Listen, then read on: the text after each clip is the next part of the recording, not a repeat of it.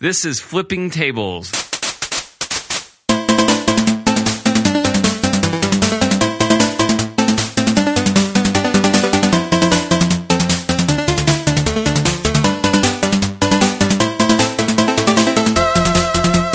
Welcome to the first Flipping Tables of the new year. This is a show about technology, gaming, and culture. I'm one of your hosts, Mike Edwards. And I am David Lyons. And here we are in 2015, and we have some good stuff to talk about.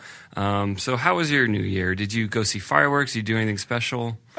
We did streaming fireworks. Okay. Which was kind of nice because Disney World does like a big thing every year. And, you know, my wife and I are big Disney fans. And it worked out for two reasons. One, they streamed it on the internet, which was amazing.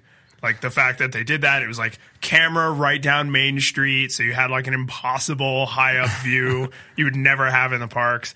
And they also streamed it live on East Coast time.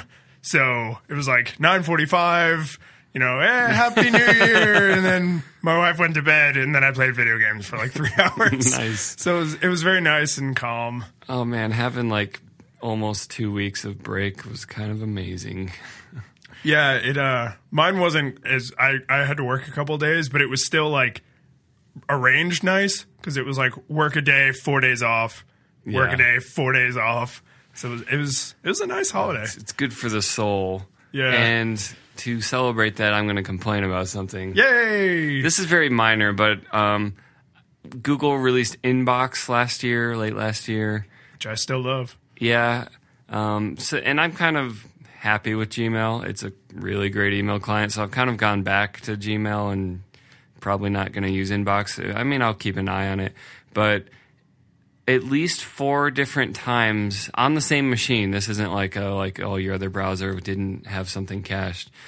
They keep popping up and saying, "Would you like to go to Inbox?" Oh. And I'm saying, no, take me to Gmail. And maybe I just haven't hunted into the settings to see if I can say stop telling me this, but it's like, Google, stop it.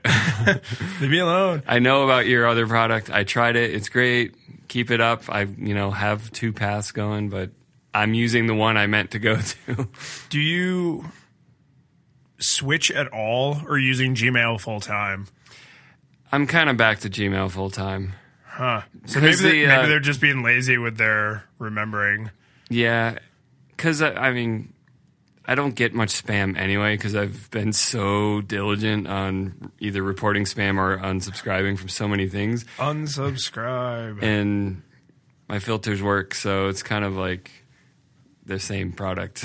Yeah. I have gotten really used to the swipe on the client. Yeah. Which I know the Gmail client has, but I was deleting stuff previously. Now with Inbox, they're like, hey, you should really just archive everything. And I know Gmail pushes that message, but Inbox pushes it like hard. Yeah. Yeah, I'm still a deleter. Like, I archive personal communications or like receipts I know I want to keep. But other than that, I'm pretty merciless. Yeah, like, every time I archive something that I'm never going to look at again, I do feel this little twang. Die a little bit where I'm just like, eh. Like Dropbox told me it connected a new app to my Dropbox. I don't want to archive that message. I'm never going to need to know that. It's a weird feeling. The only thing that has me feeling okay about it is I know Google search is ironclad. If I ever have to export that email to like flat text and then search it locally, it's going to be a nightmare. But as long as I'm using Google search. You're going to pop your Gmail out into some godforsaken I feel like Thunderbird. It is something I should be backing up. Yeah. I don't. This is the one area I'm completely irresponsible. I'm pretty solid. I'm backblazing now. Like, I've got my hard drive at home and a remote going. Like, I'm doing it right now. Yeah, but not email. No. Nope. I've even exported. I haven't done this in a little while, but I used to regularly export my Google contacts and my calendar, so I had copies of that stuff. Yeah. But I'm putting a lot of stock in their stability and access because they have been really stable. But that's how complacency is built. Yeah. But then there is that time. I kind of ask myself, like, how often do I actually go to an email that's more than 10 days old? Every once in a blue moon, I do. It's like, Yeah. oh, I sent someone an MP3 demo or something. Or actually, I don't do that through email much anymore. But there's stuff like 6 years ago where it's like, oh, that old demo. It's the only place I have it still. Which is also wrong. Yeah. So having email search really just reveals the things you haven't backed up correctly. There's that little dentist voice in your head that says, only back up the things you want to keep.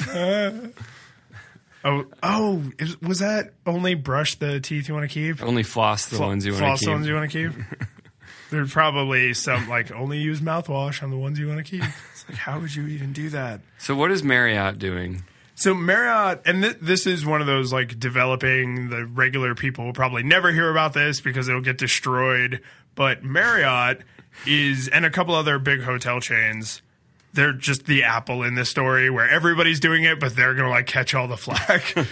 So a couple of big hotel chains decided they're going to use network interference to prevent hotspots from working in their buildings. Yeah, that's not cool. No, it's not cool.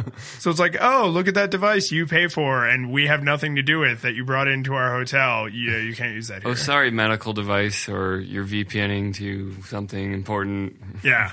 It's like, oh, that's just not an option.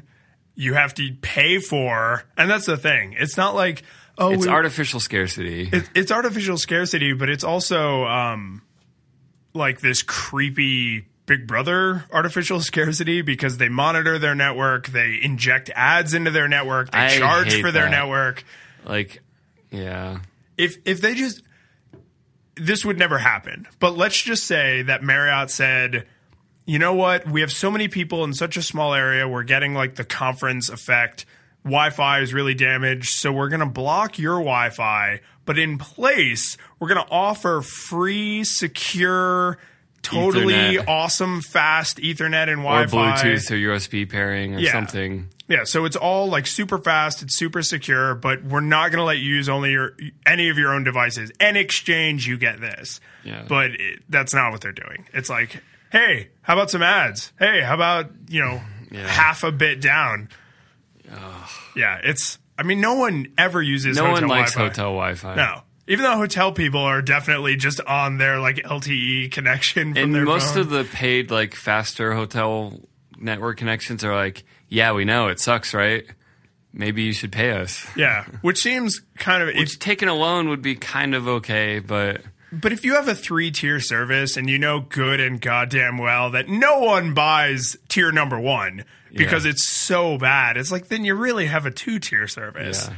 You have the one that's tolerable to make the medium one seem more palatable. Exactly. So you offer that, 300 kilobits down as a marketing thing. It's like, no one chooses that. So they're going to get destroyed because Google and Microsoft and a few other companies jumped on that super early, and I don't think it'll never really see the light of day. The heavyweights that are going to be like, yeah, don't do that. Yeah, no. Yeah. You're making our customers angry with us because they don't understand why it's not working. Yeah, which is not a good move. Yeah, because I mean, if you go into a room and you go to turn the light on, you don't get pissed at the electrician. You assume the bulb is out. Yeah. If it's like, oh, this room is still dark, that light is broken. And it's like, no, maybe a guy actually crashed into a pole like blocks away from here. But you're not mad at that guy. He wants to sell you his flashlights. There's just a guy downstairs with a truck that crashed into the pole, but the back of the truck is open. It's like, oh, look what happened by mistake. Luckily, I have all these flashlights. So one of the big things to get to the next topic, CES is happening, the Consumer Electronics Show? Yes. Showcase? I think it's show. Okay, and that's San Francisco? I don't know. Vegas. It's Vegas. That's Vegas. Right. It's full-on Vegas. All the charlatans gather around. And CES has kind of fallen from grace a little. It used to be a little more important than the 90s and obviously previous decades, 70s and 80s, for consumer electronics. And it's still happening, but it's, it hasn't been as disgraced as E3 was like a while back. You never go full E3. But it's kind of quietly faded as a lot of companies do their own events now and they just kind of webcast them. And it's kind of like Nintendo doesn't even go to E3 anymore because they're like, yeah, no. Anyway, we don't have like full coverage of it today for flipping tables, but Nope. and I think it's still happening, so there's probably lots to be seen still. But one little product that caught my eye is kind of a harbinger, almost certainly not the way you say that word. Heartbringer of the Internet of Things and networked appliances. Even though it's in no way that special, it's So you do marketing for this company? Yeah, I do. This company's called NetAtmo. I'm assuming that's how they say that. There's no way it's Netamo. And I think their company name aside, this product is called Welcome, which I think is a little generic. Maybe it's like a Wii gamble. Like it's just such a strange name for like, where's your welcome? There's the welcome. Yeah, give me a welcome. If you're hoping to game Google into you being the top search result for the word welcome, that's optimistic. So here's what Welcome is. Welcome is a wide-angle camera you set in your house that's, it's Wi-Fi connected to your network, and it does facial recognition, so it knows who's home, like who it's seen recently. It's like, oh, you left the kids at home you're not watching them, and they're in your house and the camera sees them every once in a while, and it can report to you while you're at work and be like, yeah, I saw Sally 5 minutes ago. Yeah, I saw her an hour ago. Or it's a little like nanny state. A little creepy. Just leave your damn kids. If you're willing to leave them alone, then yeah, it can also notify you when it sees faces it doesn't recognize. Jimmy and I was waiting for the like little marketing video, which we can link to. Oh, it's on their product page. To show like the real reason people want these features. It's never like, oh, everyone stayed home and was happy. Yeah. It's like teenager Billy brought his pot smoking friend over. Yeah, and I mean the ad I was waiting for like the obvious drug addict to come over. Yeah, the boyfriend, you have the perfect girl with the ponytail and then the boyfriend in the leather jacket. And you want the little, because there's like in the video, in the promo video, there's a little like line like, this is Jenny and that's Timmy. Like you want the line to point to him and be like, unknown dirtbag. Like threat to family security detected. That'll happen where you can edit the labels. Yeah, I guess once the face is recognized, you can probably set the name to whatever you want. And just set the unknown string. It would almost be worth it to have this if you had kids with friends you didn't like. Yeah. Just so you could get an alert on your phone that's like, that one asshole is in my house. And you're like, ugh. So this is, to me, we were talking before the show, this is kind of like, to me, like really, really early MP3 players when it's like, you can fit 10 songs. And you're like, whoa. Like clearly you have the right idea. We're going to store music as files, not as this is what it is on a disc. Right. This is the music. But you're too early and it's just not quite the right time. You're MySpace in it when Facebook's going to come later or, I do hope that some of the things they're doing stick. And one of the big ones is local storage. Yeah. Because I've looked into security solutions for my house, and there's basically like super expensive commercial hard drive systems where it's like, I don't run a business, so I'm not going to invest $10,000 into this like tower that goes into a closet. And then there are like cloud streaming services. And as much as I trust certain companies, like Google bought Dropcam, but even as much as I love Google, I really don't want a direct 24-hour feed into my house that's available over the internet. Yeah. I just don't want that. Not there yet. Google to be like, your toast is ready. Can't let you do that, David. Yeah. Get a text message. Hey, you left the towel on the floor. It's like, Which, I mean, like maybe one day I'll be cool with it. Like if security gets to a point where I feel like it's unbreakable, but yeah. Well, people were flipping their shit when they bought Nest because they're like, I don't want Google to know my temperature. Yeah. And maybe it was an overreaction there, but it's the same sentiment of like, I'm just worried about this. Yeah, I mean, because once you give up that security and you get used to the convenience, you'll probably never take the security back. Yeah. So it's like I want to be mindful of parsing that out. It's kind of sad, but I think it's pretty clear that the mass of people don't really value their privacy. Maybe that's changing or evolving. And I feel like the news and journalists are always trying to drum up this like privacy scare with cloud services. And even though like the celebrity photos thing was like a big deal. That was a big deal. People are still kind of like, meh. I like my little 5-inch glass screen that shows me anything I want, and I don't care. I just want to press a button and get what I want. Yeah, you don't think there's any just like total lack of understanding contributing to that, though? I think that's a huge part of it, but they would take the time to understand if they cared about it. So anyway, back to this NetAtmo welcome thing. One of the other curious features is they also sell these welcome tags where you can put these little white rectangles and stick them on your doors, and they will report back to the main welcome camera when doors get opened. So it'll be like the back door was opened. Right. So, like no context or extra information, just enough to freak you out. Yeah. Like, this is the new version of like the call was coming from inside your house. That's probably the heads up to look at the camera stream. It's like, hey, the camera you have pointed at the back door? The door just opened. Well, and their whole little stupid marketing video with ukulele mandolin, and it is xylophoned up. It's like a happy family that's at home and you're just checking in on your kids. But to me, the back door open thing is for when you go on vacation, right? And you're just like, oh shit, oh, the door's open. But yeah, it doesn't tell you anything else. It's just like, oh man. Well, and especially like. I assume like most people have a neighbor, like check in on the house if they're going to be gone for more than a couple days. So, like if I ask you, Mike, to check on my house while I'm out of town, and then I get a text message that says the back door open, the first thing I'm going to do is be like, hey, Mark, you at the house right now? Yeah.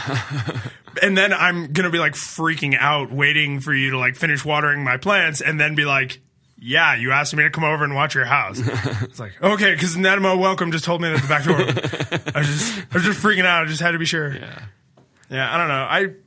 I want stuff like this, but there's a balance of like security and information you need and paranoia. Well, I mean, this is CES. There's going to be lots of products from companies that will no longer exist a year later. But a year? That was generous.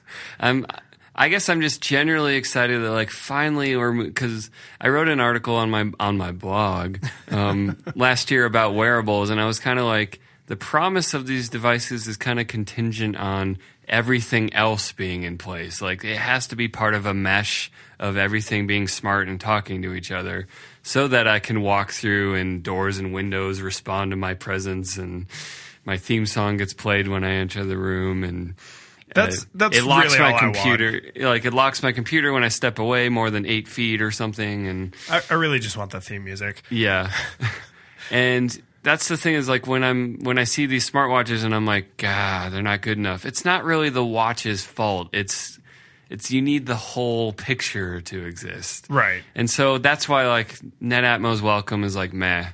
But it's part of that picture emerging of like we're getting there.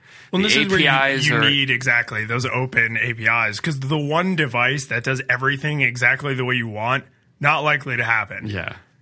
So it's like I need this device that does 90% of what I need, and then this other cheap device that does the remaining 10%. I mean, this already happened in a small way with the appification of our platforms. It's like, yeah, we didn't build in every little widget you needed by apps. Right. And now it's more like, yeah, we didn't build in every feature into this rectangle that you wanted by other rectangles.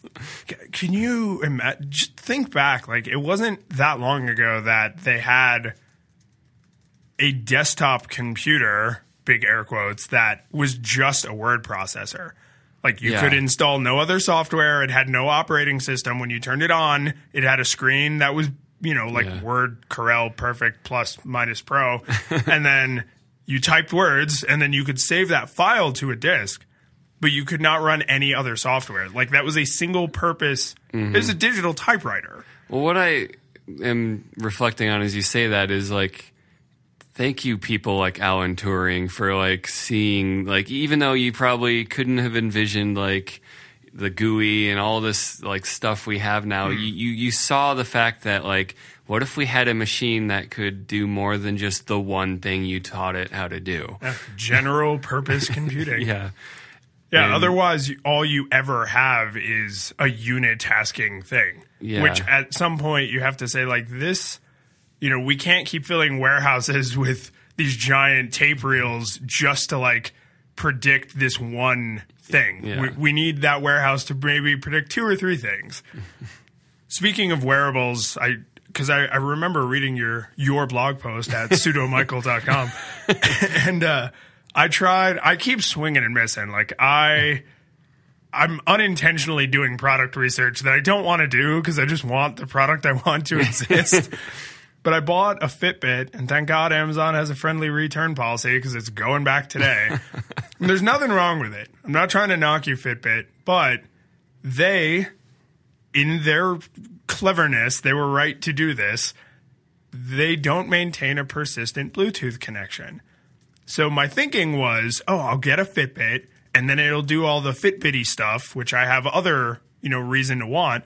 And then I will also use that as a persistently connected Bluetooth device. And then when I'm near my phone will be unlocked. Bada bing, bang, boom. I have a trusted device that I actually trust because it's like clipped to my person all the time. Nope. So because it's so aggressive on the battery life that it doesn't want to stay connected. Yes, it does like periodic check-ins, which means it's not only would it be unusable. The first time you're like, oh, my phone isn't unlocked. Oh, no, you can't even set it up as a trusted device because Right. the smart lock feature looks at it and they're like, I don't see a Bluetooth device.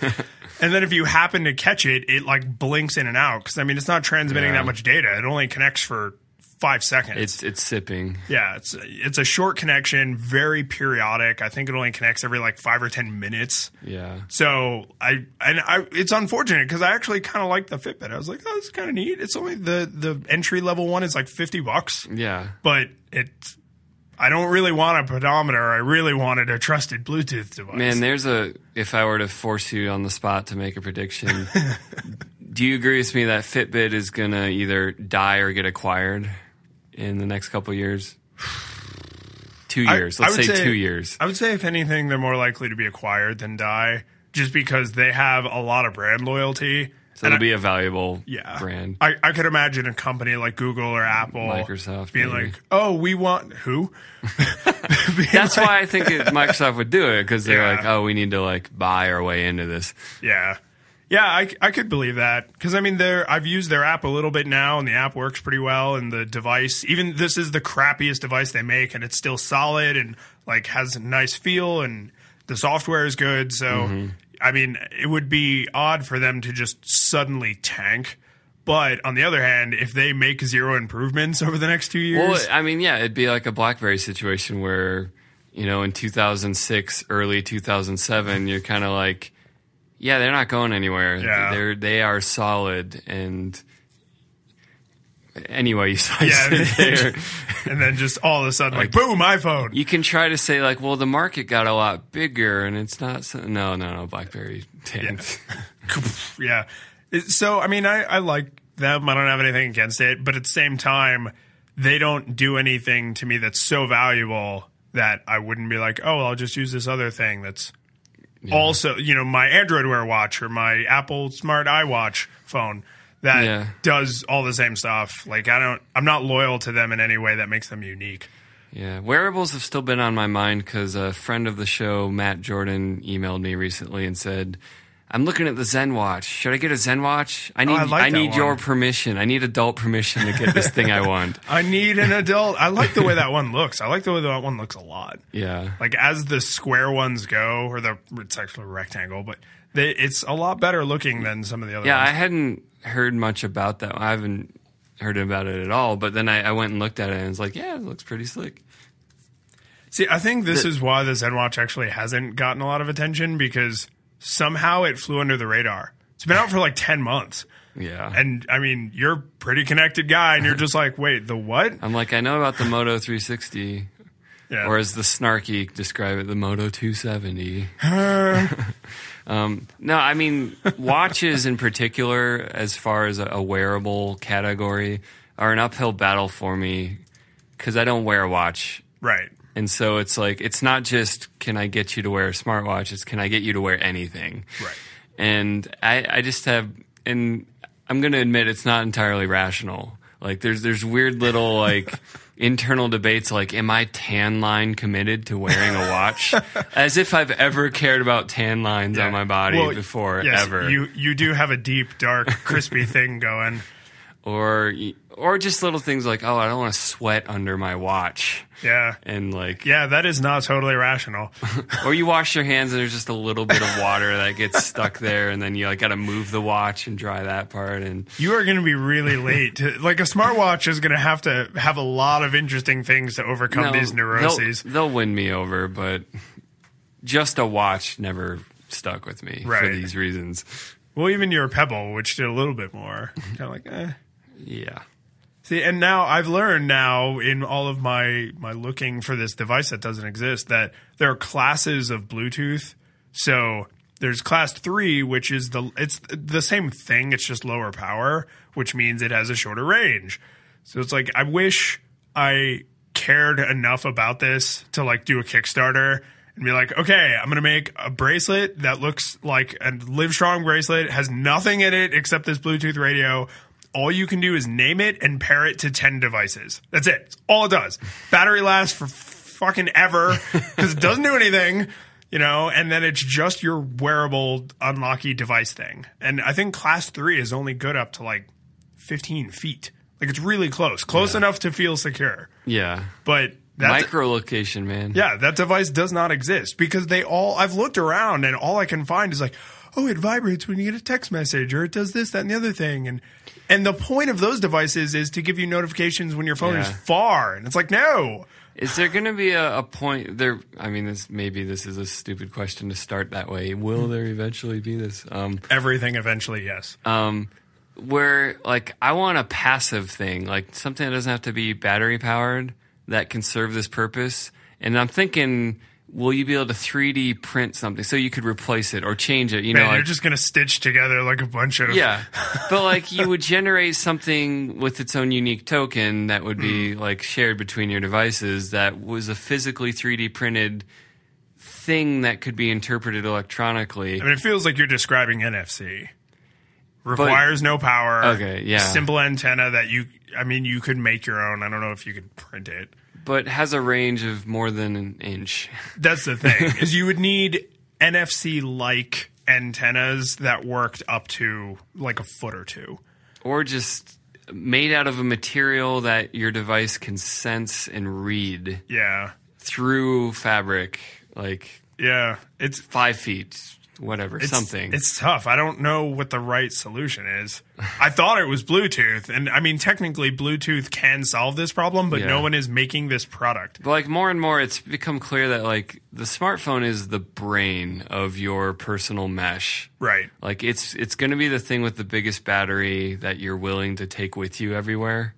Sure. Yeah, you're probably not going to carry a 10-inch tablet everywhere you go. And so even though the watches and the eye pendants and the everything they're going to get smarter and more powerful, and it seems like we haven't seen enough of the Apple Watch to say much more other than that's an interesting UI. I wonder how that works. Dots everywhere. But they seem to be aiming at like, this is a platform. This is not just glanceable notifications. Right.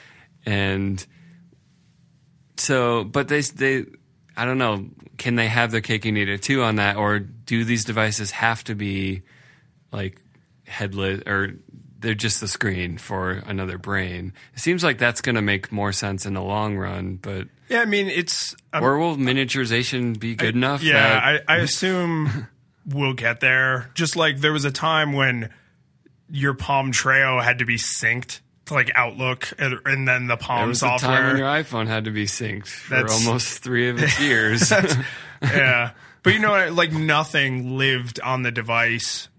Really, it was like a copy of it. Yeah. So I mean, I assume we'll probably get to the point where It's the goofy future watch where like you point it at a hard surface and it projects onto it because it's got a Pico projector and the battery lasts for a month. You step in your office and your smartphone is, your desktop is just showing what your smartphone is doing. Which poor Ubuntu has been trying. They've been promising that for so long. Like, oh, you'll just dock your phone. But this is how it works. And this is the argument I made in my blog post.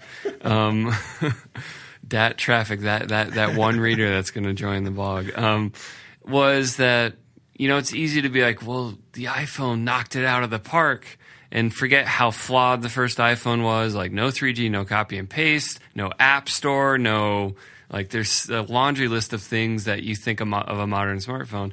But what it did do that previous touchscreen devices didn't really do was it just showed you, like, this isn't just a faster horse. This is a computer in your pocket. Right. And that's what I want out of wearables. But I think my problem is this time it's not the one device that has to prove it. It has to be the ecosystem. Yeah, the entire category. It's like, show me the pocket computer, but this time it's the pocket personal network of stuff that's intelligently talking to each other. Maybe that's part of it is, once we got used to computers and then they started talking about smartphones, we were like, oh, now we have all these expectations for smartphones. Then in the intervening years, our expectations for what is a computer and what is a phone have gone crazy. So now when another device is like, oh, I want to play in that space, you're like, well, if you don't cure cancer and solve world hunger, then I don't want to talk to you. It also seems like smartphones hit on a nerve of something damn near universal. Like, almost anyone can find a reason to use a little 4 or 5 inch piece of glass that connects them to everything and shows them whatever they want. Yeah, it's really hard to turn that down. Adding the next screen that does mostly that may be, inherently just be more of a niche. Like, maybe it'll be a wildly billion-dollar popular niche, but not a $1 trillion smartphone business. Yeah. Well, they talk about the health thing, like Apple supposedly got all these like health experts and like Google has Google Fit and, there's the Fitbit and the Jawbone Up and like all these other things. And there's this one, I can't remember the brand, but there's this one like really expensive. It's a watch, like an actual just mechanical watch, but it has sensors in it that communicate with your phone over Bluetooth. Yeah. And the sensors are more sensitive than you typically see because it's a health-focused product. And that, to me, has some, attraction. Because I can imagine, I'm, out hiking and it's dry as hell in Colorado. And it would be cool if I just got, a little notification and it was like, you really should drink water. Like, stop what you're doing, take 5 seconds and, drink a little water, Or a thing that tracks your sleep through some kind of combination of sensors because not just if you move around that. I can see that kind of health knowledge being good because we live in a really fat, sloppy country. I wonder, what things we will discover about some things that were hard to measure before. Yeah, because you didn't have sensors on you 23 and a half hours a day. Yeah, there's going to be a whole lot of, I bet, maybe there'll be a bunch of little things, but they could add up to a lot of health knowledge that was just hard to get good data on before. Oh yeah, I can see this being like a terrifying Big Brother. We don't want to do this, but if my data could be anonymized, and they were like, "Oh, we are collecting data from all these people, so now we know this amount of activity level at this age with, this amount of water intake and this kind of sleep, and then they could start to make these big complicated awesome models. You could finally say some things that aren't just anecdotes Timmy's just a special boy. I don't want to hear what you're saying about how people should eat food to grow up. Yeah. Yeah. So I could see that being useful. That to me is right up there with micro-location stuff. Yeah. And this, like I said, this is not a country of Olympic athletes. We by and large are fat and sloppy and we're getting sad. fatter. Yeah, and it's getting worse. So I could see health stuff, if it's functional and marketed right, being really beneficial. Yeah. So we're about half hour in, and I'm thinking we should switch gears to a little bit the other 80% of the show notes here. So do you want to bring us into your gaming topic? Yeah, I wanted to talk about fan made games, and I realize that is so poor a descriptor of like what I'm actually thinking about because there's like this whole like ROM hacking community, and then there's like Source Engine stuff on Steam where it's like they're kind of fan made games, but they're And like then there's professional just custom maps, like how there's a wide spectrum here. And then there's Thomas the Tank Engine in Skyrim, which is awesome. One of the actually kind of most terrifying things I've ever seen. Yeah, it's those dead eyes, just that smile coming over the horizon.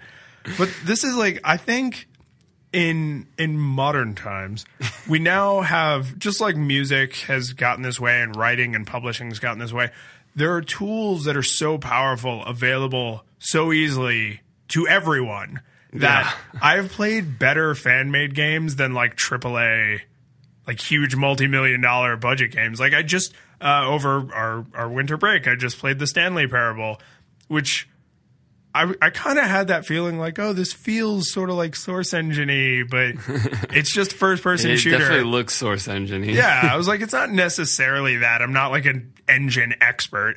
And then there's like one of the endings. You're in the first chamber from Portal. And I was like, oh, yep. Okay, this feels way too perfect to not actually be built in the Source Engine. Yeah. And it's just like, but that game was like a joke. Like someone just made it as like kind of an art house like critique of gaming. Yeah. But like and I'll never play it again because now I've seen all the endings. But it's like, it was awesome.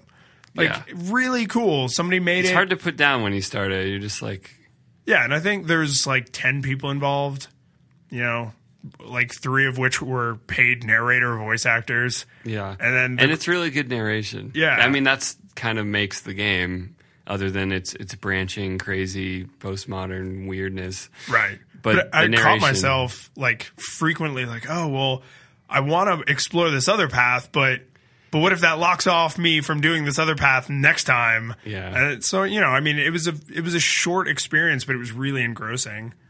And then so I think you tried Earthbound, right? But you didn't finish it. I got pretty far, but I didn't finish it. Yeah. So the name of that game in Japan was actually Mother 2. Right. Because the first one on the Nintendo never came America, here. you always get the second game. Yeah. And then they don't always bring the first one later. Yeah. I still don't think the original Mothers come here. But then there was the third one, which also didn't come here, except then it did because fans actually hacked the ROM and translated it. And it was really good. And like I only got to play that game. Why give us this game? Yeah. I mean, it would have made money. Maybe not enough to justify it, I guess. But like, I'm really glad that a bunch of dedicated people sat down for free and hacked this translation out. Like, I didn't have to pay anything. They just did it as a labor of love. And it's nice when the parent company is cool about it and doesn't cease and desist these people out of existence. Oh, yeah. And I mean, I think it gets tricky because legal departments are hyper worried about trademarks. And it's like, it's kind of like if you're shown to be not enforcing your trademark, you can lose it. It's like if you're letting other people use your character, then clearly you don't care about this character anymore. Right. Public domain. But another good fan-made thing I can call out is Black Mesa Source, which is a Half-Life. It's a Source Engine, a proper Source Engine recreation of the first Half-Life game, and they go up through like 80% of the game. They didn't do the weird alien Zen world stuff much. Okay. Which is kind of okay with me because it kind of jumps the shark when it gets to that point in the first game. It's like, I'm not hating on Half-Life. It's a landmark game, super great, but protecting your nerd cred there. Playing it as an updated game is phenomenal, and since it's not officially a Valve project, they can't charge money. Right. So is it awesome. basically an HD remake? Yeah, it's like, so I mean, Valve ported Half-Life to the Source Engine, but they didn't update any assets, anything. It's just like, this is just on a modern engine, so it'll run on new computers, but it looks identical. Right. Other than like water looks a little better. Well, and these kind of HD remakes, like I'm seeing this a lot. I don't know why, but I'm seeing this a lot with like N64 games. I think it's funny when people complain about how companies all just re-release cash cow printing money remakes, and then what do fans do when given their own time? They remake games. Yes. Well, I would say the only yes, and the big difference there to me is the fans mainly because they can't, but then they don't charge me $60 for texture maps. You know, like I linked to a ton of these videos in the show notes, and some of them are just mind blowing. But like this one group is redoing Mario 64, and when I say redoing, I mean like from the ground up. Like, they're not just improving the texture maps. And I was surprised to be like, oh, this video is from January 3rd, 2015. Like, this is really recent. Yeah, active project. And it looks amazing. Yeah. I saw some of the, like, because a lot of the footage looks like it's older because they have, like, the Brawl Mario that's kind of like, quote, realistic. Like, he's got actual gene texture, which I think is a totally wrong fit. But I did see some of the footage in the video you shared that'll be in the show notes where it was actually bright, colorful, like cartoony Mario. I was like, okay, they get it. Like, don't put dirty, realistic Mario into this fantasy world. Yeah, because then you would have to make the whole world like dark and gritty, and then suddenly it's a different game. Then you have that weird artwork of like this fat Italian man. I always hate those drawings. I did notice, and I've never played Mario 64 all the way through. Like, I've played probably 75% of it, but they show a side-by-side comparison of the opening shot of like the Lakitu flying around. Going around, and there's a stained glass window on the front of the castle of Princess Peach, and in the Mario 64 one, I think she's facing left. And then in the remake, she's facing right. And there's just this part of me that's like, You're why? Western. It's like, yeah. It's just like, why'd you do that? Like, why did you... Left or right? Why? Like, it's a symmetrical shaped window. Just flip it back. I can't even appreciate your graphics. It looks... Yeah, some of it... I'm not hating on the project. I gotta, like, have these disclaimers. I'm excited that people are taking this on because... That's not the normal target for a remake. I feel like people do first-person shooters or they do like RPGs, and to do like a 3D platformer is kind of special. It's probably harder, because they're going to want to increase things like draw distance, which means if you remember in these old 3D platformers, a lot of the platforms just floated in space and there was just nothing on the horizon. It's like fog, and then there was a wall. Yeah. Oh, I mean Mario Super Mario Sunshine and Mario 64 were notorious for like just invisible barriers. Yeah. And it's like, it looks like you can walk over there, but you can't because the RAM would explode. Yeah. But some of the graphics right now, and I realize it's work in progress, I'm kind of like, it has that kind of like Xbox, the first Xbox look of like, we just found out how to make things shiny, so everything is shiny because it's the only way to differentiate from the previous gen. Early 3D games were huge fans of that, like chrome 1960s. Everything is wrapped in plastic wrap. Everything is made out of metal and plastic because it's shiny, and look at the particle effects. Yeah. I mean, that's part of why Terminator 2 holds up, because doing metal was easy early 3D and looks really good. Yeah. Well, okay, so then how do you feel about... I've found about 150,000 8-bit Mega Man games, a few of which I linked in the show notes, because some of them look really good. And, I mean, I was a huge fan of Mega Man as a kid. I'm pretty sure you're a big fan of Mega Man. Yeah. Did you ever play the Legends games? I played the first one. The second one's good. The Tron one is actually surprisingly fun. Okay. Because it's the first same one engine. was like, why is there so much talking? Yeah. There's a lot of... Because, I mean, it's Mega Man. You don't expect all that to happen. Early days of voice acting, like the first Resident Evil, where it's just like long loading pause for the CD to spin, and then a line of dialogue gets said. And then oh, great. That kind of stilted. That was worth the wait. Strange. Yeah, especially when you could hear it. Like, the air conditioning's not running in your house, and you could hear your PlayStation go like... I haven't looked at a lot of the Mega Man mods or fan games. That's an interesting one because I feel like Mega Man is kind of perfect in its element. Like, Mega Man games do exactly what they were set out to do at a high level. Required. Like, there was less, and it's almost like, I mean, I know the Mega Man X games are great torchbearers, sequelitis, whatever, we can link to it. All that. Again. But aside from that, Mega Man hasn't really survived well beyond its era of side-scrolling. Well, that's why because I it's think, really fit for that environment. That's why I think these fan games are interesting, because it's like, hey, you just want more of the same? More of the same it is. Yeah. I guess there's some level of like how much of it, maybe it's like fan fiction where like a lot of it sucks. Oh, yeah. But every once in a while there's some good stuff. Yeah. And it's not canon, but it's good stuff. The one that you linked to that I hadn't heard of, but was into. Did you link to it? Yeah. The Castlevania 2 remake. Oh, the redaction? Yeah.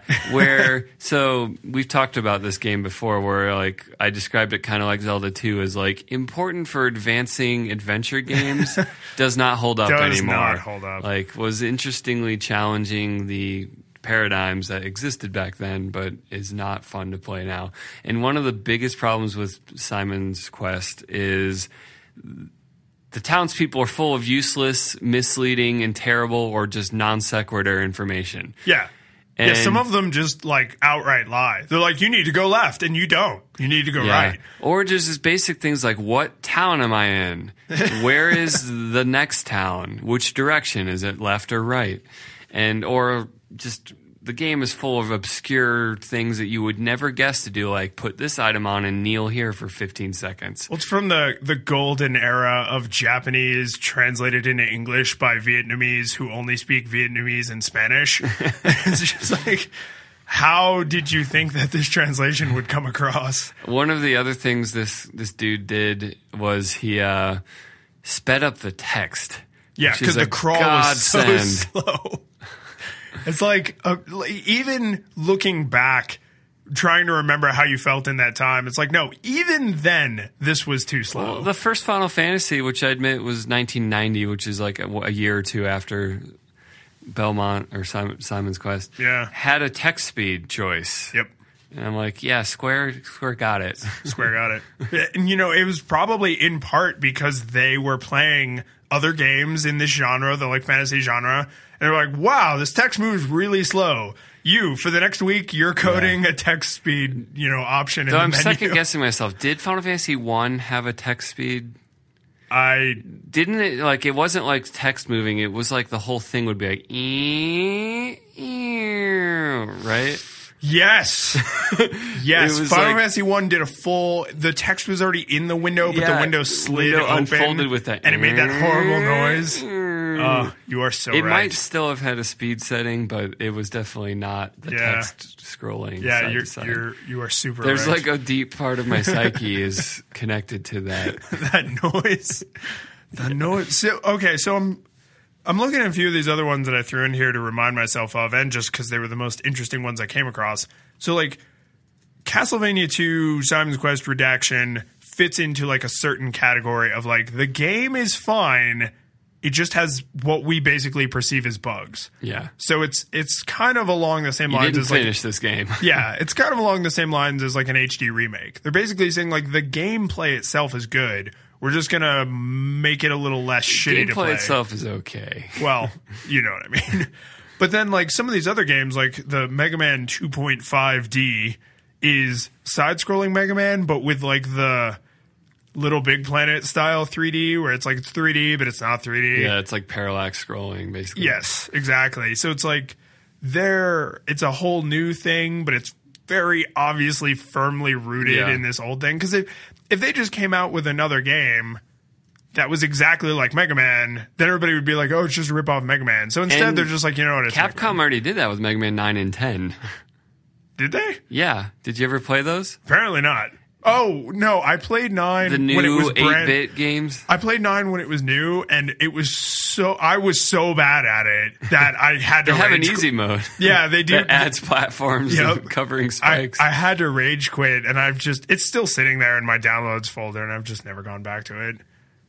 But yeah, I was bad at it. Yeah, I should never go back and play Mega Man 1, because I'm sure I would embed my controller in the wall. Yeah. One other related to this is just in relation to companies being really cool about things fans do, is people on NeoGAF created an alternate ending to The Last of Us, which I won't spoil anything about the actual ending in case there's anyone that you can play. No, it's like a video. Okay, but they basically mix the ending, which involves driving, mixed it with Fast and the Furious with clips of Vin Diesel, basically like as if The Last of Us was just leading to this the like, Fast and the Furious franchise, or like that the character in Last of Us had a past doing like street racing or something. That's from what I know about The Last of Us. I almost want to play the game just so I can see has almost nothing to do. It's yeah. like you might as well be Yoshi that shows up on a cart, but. What's cool is that the creative director at Naughty Dog, Neil Druckmann, tweeted it out and was just like, fucking awesome. Yes. Naughty Dog seems like a stand-up company. Yeah. Or stand-up studio, I guess. They're kind of like Are a they Valve. their own thing or they get bought? They're technically independent, but they only develop for PlayStation. Okay, but they are their own company. They aren't contractually, they aren't Okay. owned by Sony or anything. So there's two other little like segments of this that I'm curious about. And this one, I don't want to get into like a crazy political discussion, but I feel like it's baiting a lot of those questions, which is this guy, and this is just one instance, but this guy took one of the old Zelda games, I think it's 2, and it was Wind Waker. He had a ROM of Wind Waker, and he flipped all the pronouns. Wind Harbinger. Yes. Wind Harbinger of Wind. That's a game that benefited from the update when they added the fast sale. Oh, yeah. You're like, I just want this to be over sooner. But he flipped all the pronouns so that Zelda is a boy that you're saving, and the main character is a girl that you're playing, And because he wanted his daughter. It's a good game to do it with because they're pretty 2D graphics. They're pretty unisex characters. Like, Yeah.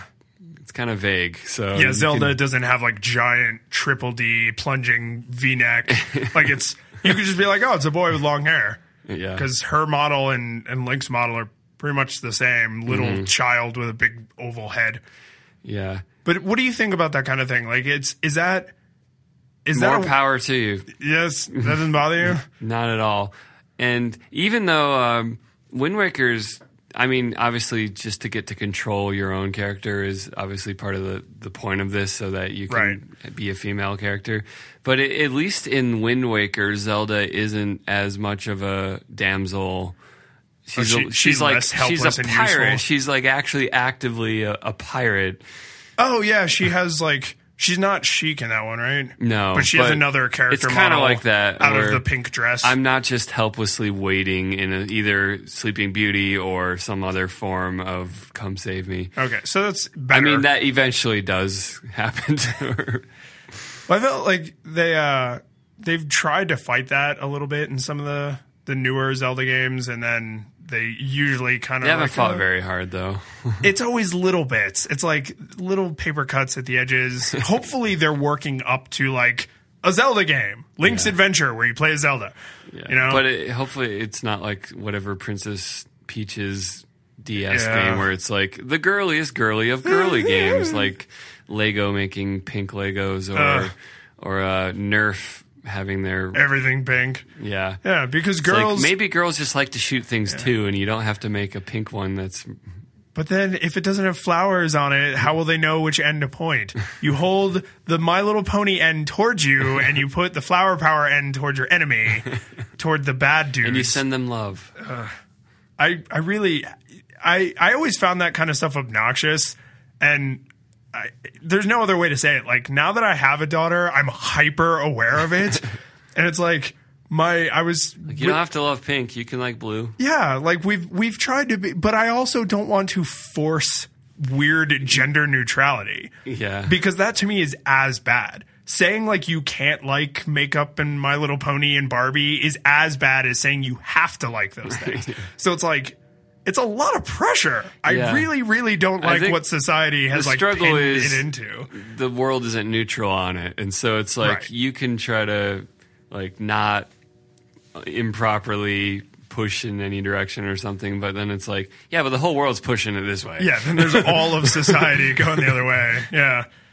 And then the one other thing in here that, I should mention, someone did this with the original Mario as well, where all they did, because I mean, it's a simpler game in terms of narrative. Change, like 4 frames. Yeah, so they just swapped Mario's sprite with Peach's sprite, so you play as Peach.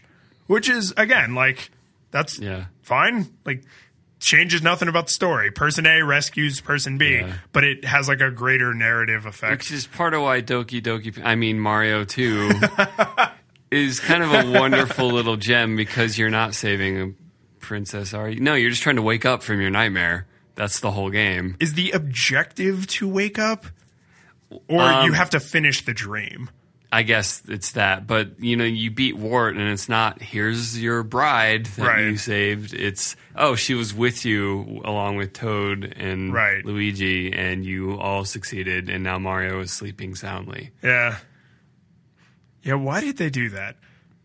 Because it would sell more if it was Mario. No, but I mean, like, they opened the door for Peach, like, playing an active role. Oh. Yeah. And then they were like, nope. Changed our minds. Even in Super Mario RPG, they have a perfect opportunity for Peach to be a useful like party member, and instead they're like, you can get Bowser on your team. Yeah, and it's like, no, that's cool, but some of the later Paper Mario ones, she's a little more active. Yeah, it shifts scenes. Is it Thousand Year Door, the one on the Wii? Well, even the original 64 one, Paper Mario 64, did they call it 64? No, I think it was just Paper Mario. They finally got past it at that point. Well, because it was the first one. Yeah. Paper Mario 64 would have implied that there was a Super Paper Mario before that. No, that came out on the Wii. God, damn names. And then there was one other one. So this last one I have to mention just because every time I watch them, it brings me great joy, which is, have you watched any of the Mario levels that play themselves?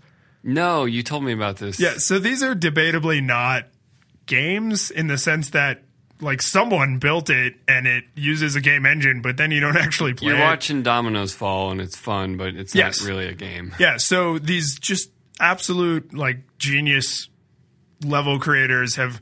Mostly with Super Mario World, because it's very hackable. But I've seen it with other games, but the Super Mario World ones are the best, where it's just a level that completely plays itself. Like, Mario is propelled through space by like hitting things that bounce and hitting enemies that send him, the certain amount of momentum in a certain direction at a certain time, and it plays music. It's like a good Rube Goldberg machine. Yeah, with the only objective being like, it plays music. Gary's Mod. Yeah. But it's just like some of these levels, like one of them is 11 minutes long. I think I linked to a Joystick article that has a bunch of different, like, really well-regarded ones on YouTube. But one of these videos is 11 minutes long. And if you look in the YouTube description, they say, like, from, 0 seconds to 90 seconds, this is the song we're playing, and then it goes like shows all the music they're playing. Like, it's ridiculous. Like the theme to Final Fantasy and Beethoven music and like pop music, and it's just all over the place. It's like it's hard to call that a fan made game, but it's still like a hackable thing that fans did with a game. Well, to me, this is the real people interacting with brands that Twitter likes to say that people do. Yeah. It's like, when you made a new Mega Man game, you interacted with that brand. Yes. Yeah, you love the product, you love everything they do, you want more of it. And you actually created something. Yeah, I want... You didn't just use their hashtag.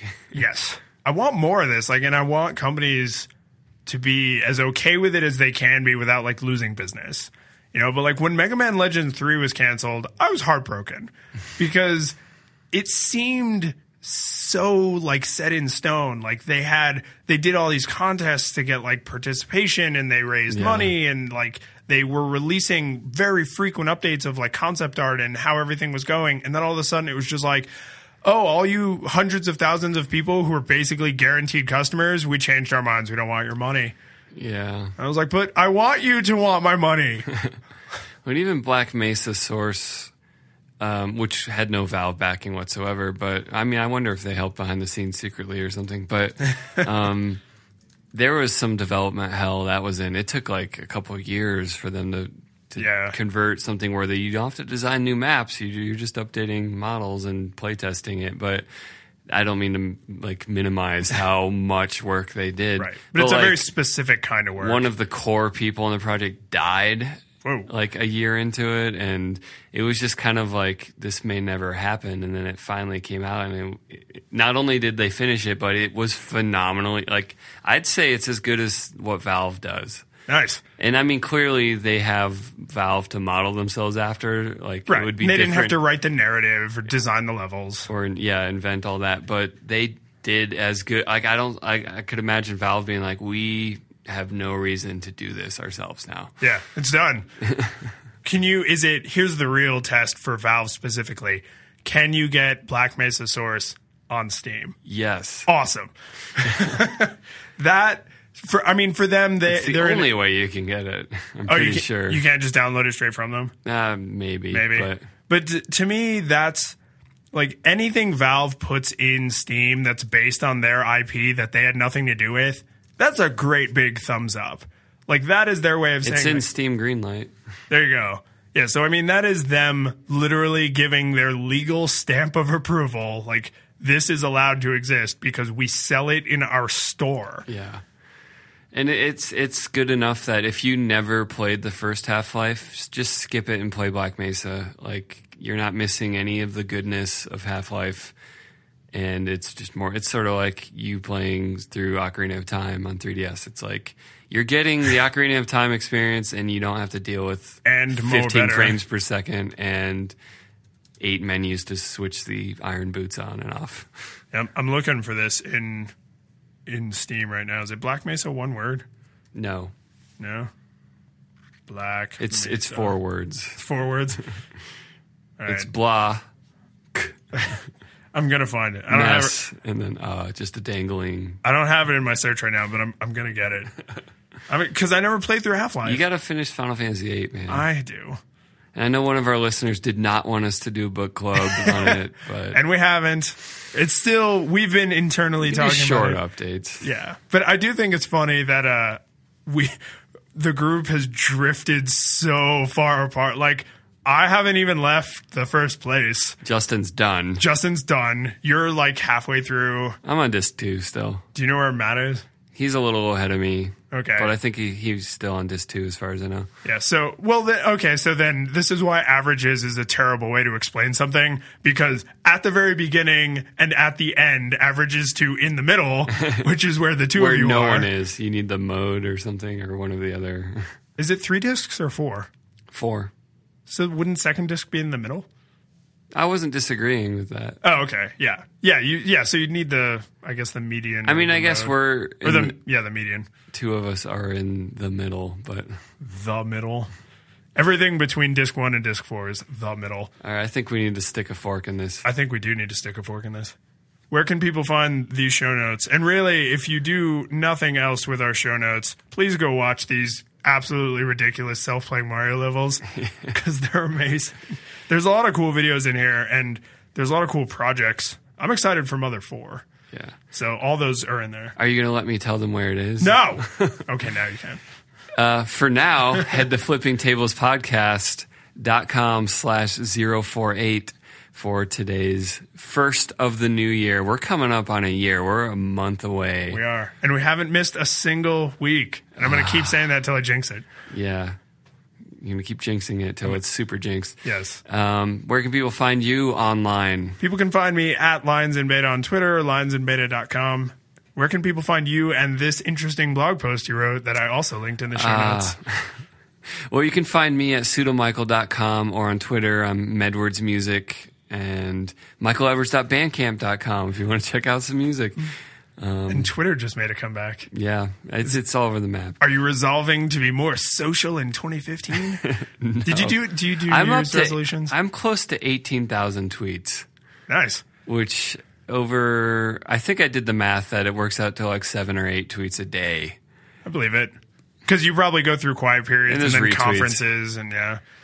So did you do New Year's resolutions? No. You don't strike me as the type. Nah. I did one.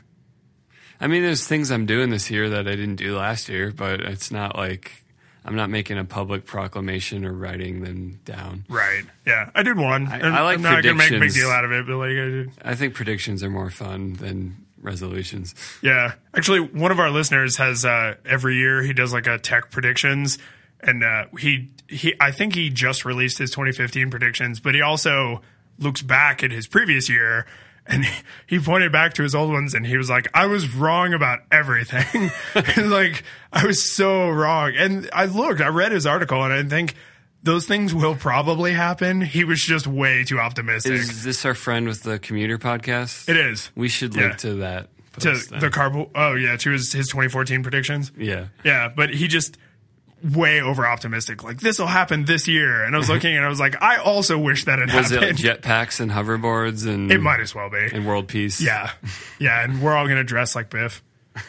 Oh, that. Get your damn hands off her. This is the note I'm going out on, and then I will actually be done. If I see one more, like, reminder, this is how we're supposed to start dressing this year because it was 2015 Back to the Future, I'm going to lose my shit. Like, that joke, I love Back to the Future, and people are beating that poor horse so hard with so many sticks. It's been dead for so long. But now that the year's here, like, they're all resurging. It's like, oh, we were promised hoverboards. We were promised this. We were promised that. Like, I mean, to a much lesser extent, like in 1999, when Chrono Trigger, it's like, oh, Lavos is going to. Well, and I mean, everything. Or Terminator 2's Judgment Day. All that. Blade Runner 2019, I think it takes place in. Yeah, it's soon. It's coming up. But that one might actually stand the chance of being the most realistic, even though it's not going to be realistic. Still the most realistic. We're getting there on artificial intelligence. It's true. But please, just internet, leave Back to the Future alone. Leave Brittany alone. All right. Stick a fork in it. I really thought you were going to just cut the recording at Leave Brittany Alone. You still could. All right. See you next week.